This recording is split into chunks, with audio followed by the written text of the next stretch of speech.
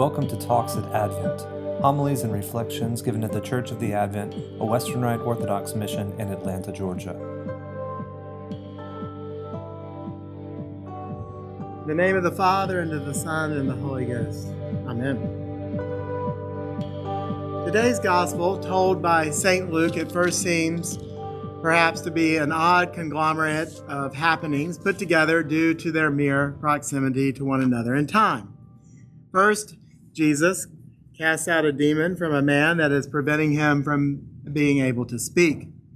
Then there's this confrontation with some who doubted that Jesus was acting by the power of God, even at the very same moment that others were seeking signs from heaven.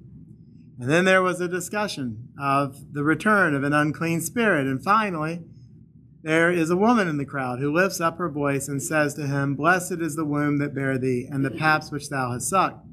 To which Jesus responds, "Yea, rather, blessed are they that hear the word of God and keep it."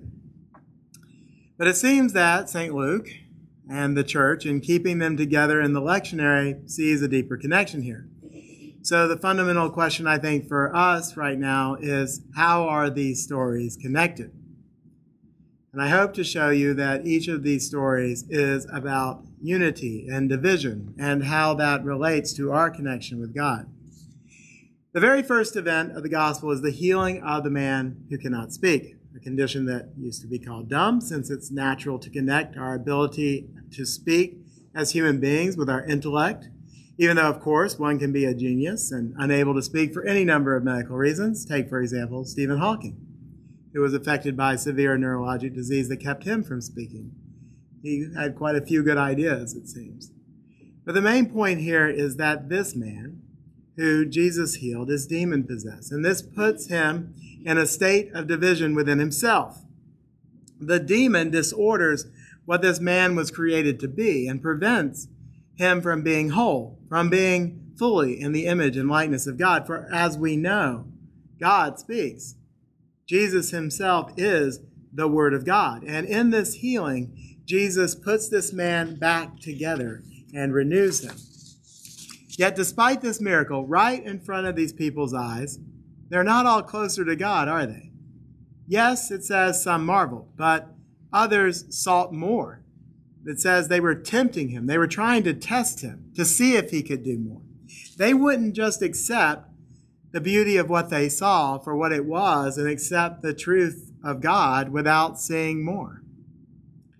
And others were saying that Jesus was doing it by the power of Beelzebub. Beelzebub, a pagan god derided by the Jews as the Lord of the Flies. And here in our gospel, Beelzebub is being used as a direct reference to Satan. Now, interestingly, I find in the story, no one questions whether the miracle happened or whether it was just some sort of acting. No, they are merely divided about whether the act was through the power of God or the power of Satan. And Jesus responds by saying this: "Every kingdom divided against itself is brought to desolation, and a house divided against itself falls."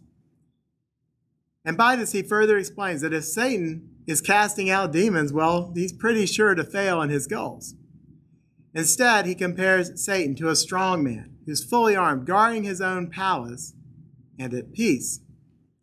Yet, he says that when a stronger man comes, which is Jesus Christ himself, he'll take all of that strong man's armor in which he trusted and divide up his goods.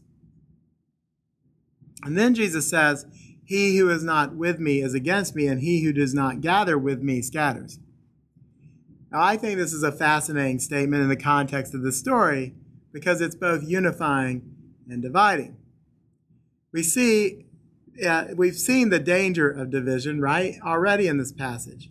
The danger of division we saw in the man overtaken by an evil spirit. We see the danger of division when this crowd can't even see whether something is from God or from man. But what Jesus is getting at here is that we have to find the line between him and everything else. That's dividing, but it brings us to a unity with God. And in verse 20, I think the central theme of our message is found. Jesus says, "But if I, with the finger of God, cast out devils, no doubt the kingdom of God has come upon you." This verse shows the essential unity of God and God's unity with us. It shows that the only unity that matters is within the context of our relationship with God. How does it do that? Well, first, this statement is remarkable because of the phrase, finger of God. That phrase in that way is only found 5 times in the Bible. And when you consider the connection and context, it really only appears 3 times. Two are here in the New Testament, and the parallel description of this same event in Matthew's Gospel. So they're really the same story, right? The other 2 instances are in the Old Testament. The first is in Exodus during the 3rd plague. And the Lord said to Moses, "Say to Aaron, stretch out your staff and strike the dust of the earth so that it may become gnats in all the land of Egypt." And they did so. And Aaron stretched out his hand with his staff and struck the dust of the earth, and there were gnats on man and beast. All the dust of the earth became gnats in all the land of Egypt. So the magicians, the Pharaoh's magicians, tried by their secret arts to produce gnats, but they could not. So there were gnats on man and beast. And then the magician said to Pharaoh, "This is the finger of God." But Pharaoh's heart was hardened, and he would not listen to them, as the Lord had said. The other time this happens, the finger of God, is in Exodus again, and also the recounting of the same story in the book of Deuteronomy. So that's, again, that is 2 things that are connected. So there are really only 3 times this New Testament parable here, the 3rd plague, and what I'm about to tell you. And that is at the inscription of the tablets of the 10 Commandments by none other than the finger of God. So I think this is indeed a very strong statement by Jesus. In fact, I'd go so far to say it's a claim of divinity. But regardless, it definitively shows us the unity in the God-man Jesus Christ, who is 100% God and 100% man. The finger of God, right? And it shows the consequence of that unity, that the kingdom of God has come upon us.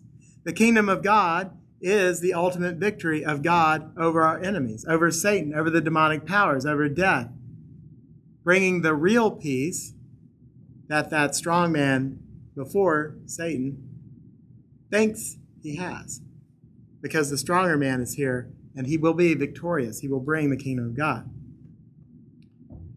So that all seems okay, but then we turn to this side story, it seems like.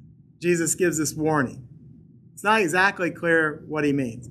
I mean, if we listen to the gospel carefully, it sounds like it's all the Spirit's fault, right? I mean, the Spirit goes out, he can't find a place to rest, so he comes back. And guess what? It sounds like the man's seemingly done everything right? He's got the place swept up. He's got it looking very inviting. Sounds like what we should do, right? But I think that's the point. There's no defense. In fact, instead of having posted a strong man at the door to keep this demon out, he's somehow made it even more inviting for the Spirit to come back. So what has the man forgotten? Well, remember in the story that it says that the demon goes out. What does he want? He wants a dry place. Kind of strange, right? He wants to go out into the desert, and he can't find that. So this man has forgotten to unite himself with God. Instead, he's become his own island, vain in the sense that he's prettified up his place and given room not just to the first evil spirit, but for 7 more to be added to it. The Spirit was seeking a dry place, and that's what he found. An empty place with plenty of room. Dry in that it wasn't filled with the living water of God through union with God. And so this man's house, after getting rid of his demon, remains divided. And then finally, and it happened as he spoke these things, the woman cries out, giving him a blessing. Sometimes these words are used to divide the church. In Protestant circles, they are often used against Catholics and Orthodox, read as implying that somehow we should not venerate the Virgin Mary the way we do. because, Jesus is saying, no, blessed instead are those that hear the word of God and keep it, not the womb that bore you and the breast that nursed you. But ironically, perhaps to folks who like to use these against us, these are the verses we read during the feasts of most feasts of the Virgin Mary. So must be something to that, right? And we do that because to us, they amplify, not negate the importance of the Virgin Mary. Because we venerate her not only because she was chosen to bear Jesus and nurse him and take care of him.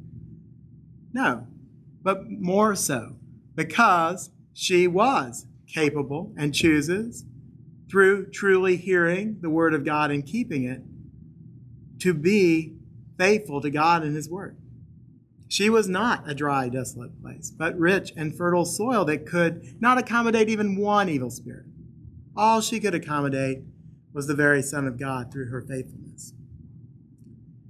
And further today, I would like to note that this is usually the feast of St. Joseph, Jesus' legal father.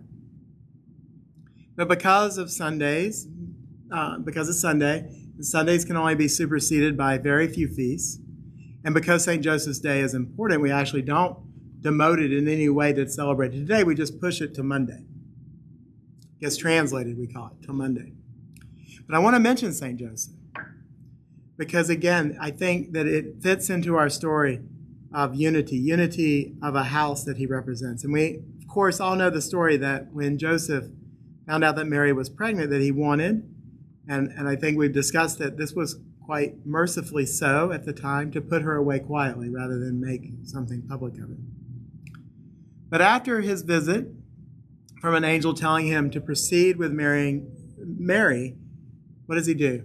He is faithful to that. He protects Mary. He protects his son with gusto. He takes them to Egypt until it's safe to return. He cares for them for the remainder of his life. And so we also venerate and honor St. Joseph today, tomorrow, and as you hear, he's one of the saints that we memorialize every time we have our prayers for the saints. We talk about the Virgin Mary, St. Joseph. We talk about our patron, St. Alma. So these are all ways that we venerate this unity in God. A divided house cannot stand, but Mary herself and Joseph with her are a great example of a house united. United not selfishly, not internally directed, but a house unified by love of God and directed toward God. So as we continue our Lenten journey, I pray you seek unity with God in all that you do, for in God alone is found true unity, a unity of love shared by three equally divine persons who share their love and unity with all of us. This week, as you continue to face the challenges of Lent, remember not to just empty yourself of evil, but fill yourself with good. Because without that good which can only come from God, you'll be a dry, desolate place where the enemy will come. Instead, fill yourself with that good that can only come with God. Then you'll be a house united, a house safe from the enemy. Or if we're not with God, we're against him. Talks at Advent. Homilies and reflections given at the Church of the Advent, a Western Rite Orthodox mission in Atlanta, Georgia.